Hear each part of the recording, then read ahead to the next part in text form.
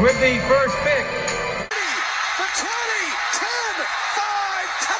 And here's Jeremy Platt with Between the Tackles. Hey everybody, I'm Jeremy Platt and you're listening to Between the Tackles. Today on Between the Tackles, we're talking about Cutdown Day. I'll predict the playoff picture. I'm telling you who I have winning each of the NFL awards and much, much more. Let's start off with UCLA's quarterback Josh Rosen, who led the Bruins to a 45-44 win over the Texas A&M Aggies last night. He pulled off his best Tom Brady impression as the Bruins were losing by 34 with just over 2 minutes left in the third quarter. In the fourth quarter, Rosen threw 4 touchdowns after being beaten up in the first 40 minutes of the game because of his offensive line, who was failing to protect him. The UCLA offensive line was atrocious, but Rosen worked off a miracle. If it was a fake spike, a dropped interception, or a defensive stand, UCLA held their own and dominated that second half. Speaking of quarterbacks, the Patriots traded their third string, Jacoby Brissett, to the Colts in return for first-round bust and speedster wide receiver Philip Dorsett from the University of Miami. I think each team benefits a little bit from this trade. If it's the Patriots getting that fast wide receiver, because Bill Belichick will know how to use him, or the Colts getting Jacoby Brissett with Andrew Luck out for the first couple of weeks. This week, there have been cuts all over the place. So 3 guys that I think are talented enough to be picked up and make a roster are Jeremy Curley, Chris Johnson, and Alex Boone. What I like to say is, when one door closes, another opens. If that's Joe Haden signing with the Steelers after being cut by the Browns, and TJ Ward signing a 1-year deal with the Bucs after being cut by the Broncos. These guys have the potential to be game changers, and we've seen it before. They create a tone in the defense. If it's getting picks or being a hard hitter, these guys have it, and I think this will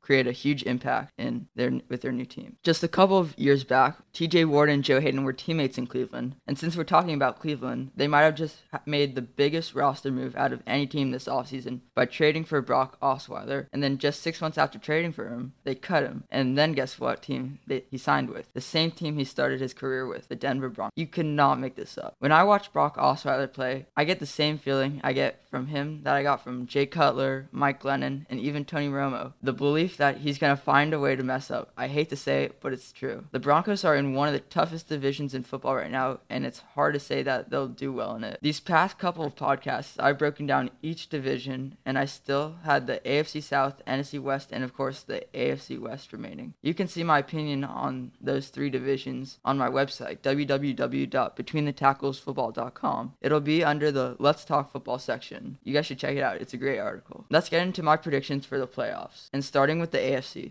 With the first seed, I see the New England Patriots going around 15-1. Then the Raiders going 12-4. After the Raiders, I see the Titans going 11-5 and the Steelers going 9-7. In the wild card spots, I see the Texans going 9-7 and the Chargers 8-8. In the NFC, we have a much different vibe with better teams competing against one another. In the first seed, I have a surprise team, the Tampa Bay Buccaneers, shocking the world and going 12-4, maybe being this year's Atlanta Falcons. The second seed, I have the New York Giants going 11-5, the Packers going 11-5 with the third seed, and then in the fourth seed, I see the Cardinals going 10-6. The wild card in the NFC, I have the Falcons going 11-5 and the Cowboys going 10-6. In my opinion, the NFC is much more talented than the AFC, and we could see several teams right up there in that playoff race. If it's the Seattle Seahawks, or the New Orleans Saints, each team can get there. The reason I have the Seahawks just missing the playoffs is because I think the lack of the run game in the Northwest gives the Cowboys an edge over them. Let's skip to the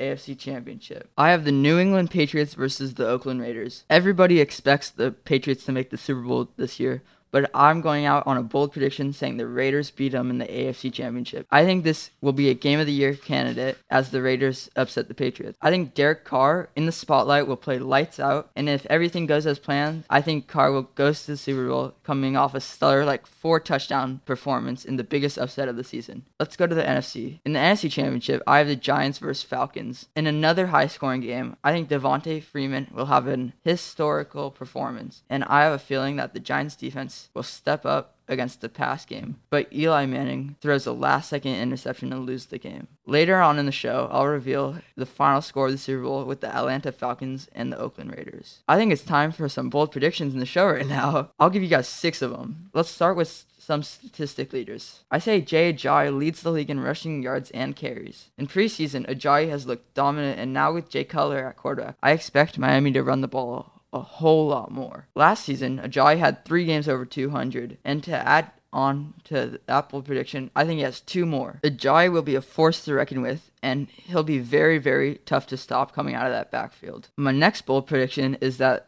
of the top 15 touchdown receiving leaders last season, only 2 of those players are going to be in the top 5 this year. And I think those 2 players will be both Mike Evans and Michael Thomas. Just saying that makes me realize how good the NFC South receivers are. The fact that we say Mike Evans and Michael Thomas are both in that same division, and I don't even think they're the best receiver in that division. I think Julio Jones is. That's crazy. But the other 3, in my opinion, will be Terrell Pryor, Julio, and AJ Green. Some people will be surprised when I say Julio because he isn't the biggest touchdown scorer, but he gets a ton of yards. I think this year he'll be both. He's the type of a guy who can take a 10-yard post to the house 80 yards. He is a major run after catch guy, but he is deadly. Okay, my third bold prediction is I don't think Leonard Fournette finishes as the season as a top 5 rookie running back. Going into the draft process, he was my 4th rated running back, and he landed in a terrible spot for himself. I have a feeling that defenses will just stack the box against the Jags and make Blake Bortles throw to win. Ahead of Fournette, I see Christian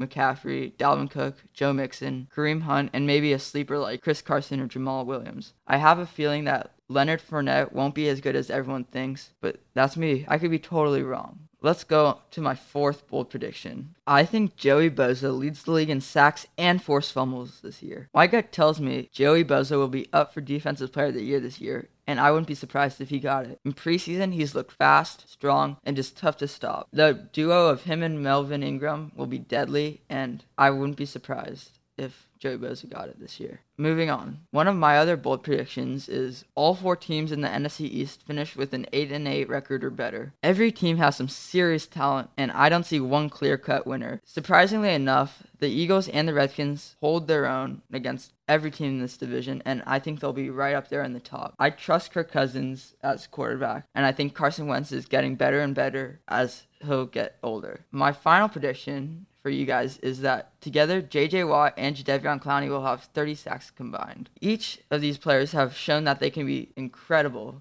but not together. I think this year, it's going to be the toughest defensive line to stop without a question, and I think this Houston Texans defense will take them to the playoffs. Now, ladies and gentlemen, it's time for the NFL awards. I'll give you my predictions and why I think this will happen. Let's start with the Coach of the Year. I'm going to give it to Tampa Bay Buccaneers head coach Dirk Cutter. I think he lives up to expectation, takes Tampa to the playoffs, and makes Jameis Winston an MVP candidate. I can see their defense balling out and their new pickup TJ Ward becoming a Pro Bowler. I think Mike Evans will end up the top fantasy wide receiver in the NFL, and I finally think the Buccaneers managing will get some recognition with Jason Light becoming a top-tier general manager. Let's move on to Comeback Player of the Year. I think that's going to be J.J. Watt. He was out all of last season with a back injury. And this offseason, football is what he does on his free time. I think he's a hero in Texas. He's, as of now, raised over $18 million for Hurricane Harvey relief. This man is a beast. I talked about him earlier with the duo of him and Clowney, but I wouldn't be surprised if he had more sacks than Clowney. The Texans' defensive line is deadly, and I wouldn't be surprised if he was in the talk for Defensive Player of the Year. Let's go to my Fantasy Player of the Year. I have Dolphins running back Jay Ajayi. I've said this many times in the show, but I think Ajayi will lead the league in rushing yards this year, and I think if he plays all 16 games, he will have a minimum of 8 touchdowns. That's insane. He's a great fantasy pick and a beast out of the backfield. I think he is what makes the Dolphins' offense click this year, and because of him, I think his teammates will feed and benefit off of him, especially Devontae Parker, who I wouldn't be surprised if he had more receiving yards than Jarvis Landry this year. Now, I know Breakout Player of the Year isn't an actual award, but I'm going to give you my Breakout Player of the Year. It's got to be Quan Alexander, the linebacker for the Buccaneers. Everyone knows him for his iconic game against the Falcons, but this man is the real deal. I think this year he's going to be first-team All-Pro, and he's easily one of the most well-rounded players in the NFL. If it's forcing fumbles, getting interceptions, and taking them to the house, this man is a beast, and I think he's going to be a breakout candidate. Let's move on to my offensive rookie of the year. And you guys can even say this is a bold prediction. I think it's going to be Browns quarterback DeShone Kizer. I think he'll lead the Browns to around 6 wins this season, which is like the best since Kyle Shanahan. And if he stays healthy, I think he has the potential to throw for around 4,000 yards and 25 touchdowns. After this season, I think people will be saying he's the future of Cleveland, and this is the first time the Browns have had this much potential in a long, long time. For his receivers, I think Corey Coleman emerges as his number one, and David Njoku does well at the tight end position. Let's go to defensive rookie of the year. I think that's going to be 49ers linebacker Reuben Foster. I have a feeling he'll lead the rookies in tackles and forced fumbles. He's one of the hardest hitting linebackers, and it's just a hit stick. I think he'll be a tone setter in that San Francisco defense and an instant leader. If it wasn't for his off-field issues, he would have been a top 3 pick in the draft. He's the highest linebacker on the field I've ever scouted, and he's going to be a beast in San Francisco. Let's go to Offensive Player of the Year, and I have that going at Cardinals running back David Johnson. I think if he can fully recover from that knee injury, he'll have 1,000 yards rushing and receiving. He's a do-it-all running back, and I think he's the most talented in the NFL. He's hard to stop if it's running or receiving, and I think he's worth drafting number 1 overall in your fantasy draft, even though I think Ajayi will lead the league in rushing yards. Let's go to Defensive Player of the Year, and the guy I talked about earlier, Chargers defensive end Joey Bosa. I think he'll have 20 sacks this season, which was definitely going to lead the league. In the preseason, he looked phenomenal, and I think him and Von Miller are going to be in a 2-man race going back and forth for that Defensive Player of the Year spot. I think Bosa will have at least 6 strip sacks this season, which I assume is an NFL record. Bosa is the type of player to step up in the big game and have those game-winning strip sacks just like Khalil Mack. And I think he's going to have a couple of those this season, which makes him the Defensive Player of the Year. Let's go to MVP. Everyone has been waiting for this award. Dun dun dun. I have it going to Raiders quarterback Derek Carr. I think he's going to throw for around 4,500 yards this season and make Jared Cook a Pro Bowl tight end. He's definitely on pace to have a breakout season. I think that AC/DC, Amari Cooper, Derek Carr connection is going to have around 11 touchdowns this season, and Michael Crabtree will have a bunch too. I think he takes the Raiders to the Super Bowl and wins it. Yes, a quarterback who won MVP wins the Super Bowl. That will be the first time in a long time. I think he beats the Falcons 31-26. That's it for this episode. See you guys next time. Happy Football New Year. Jeremy out.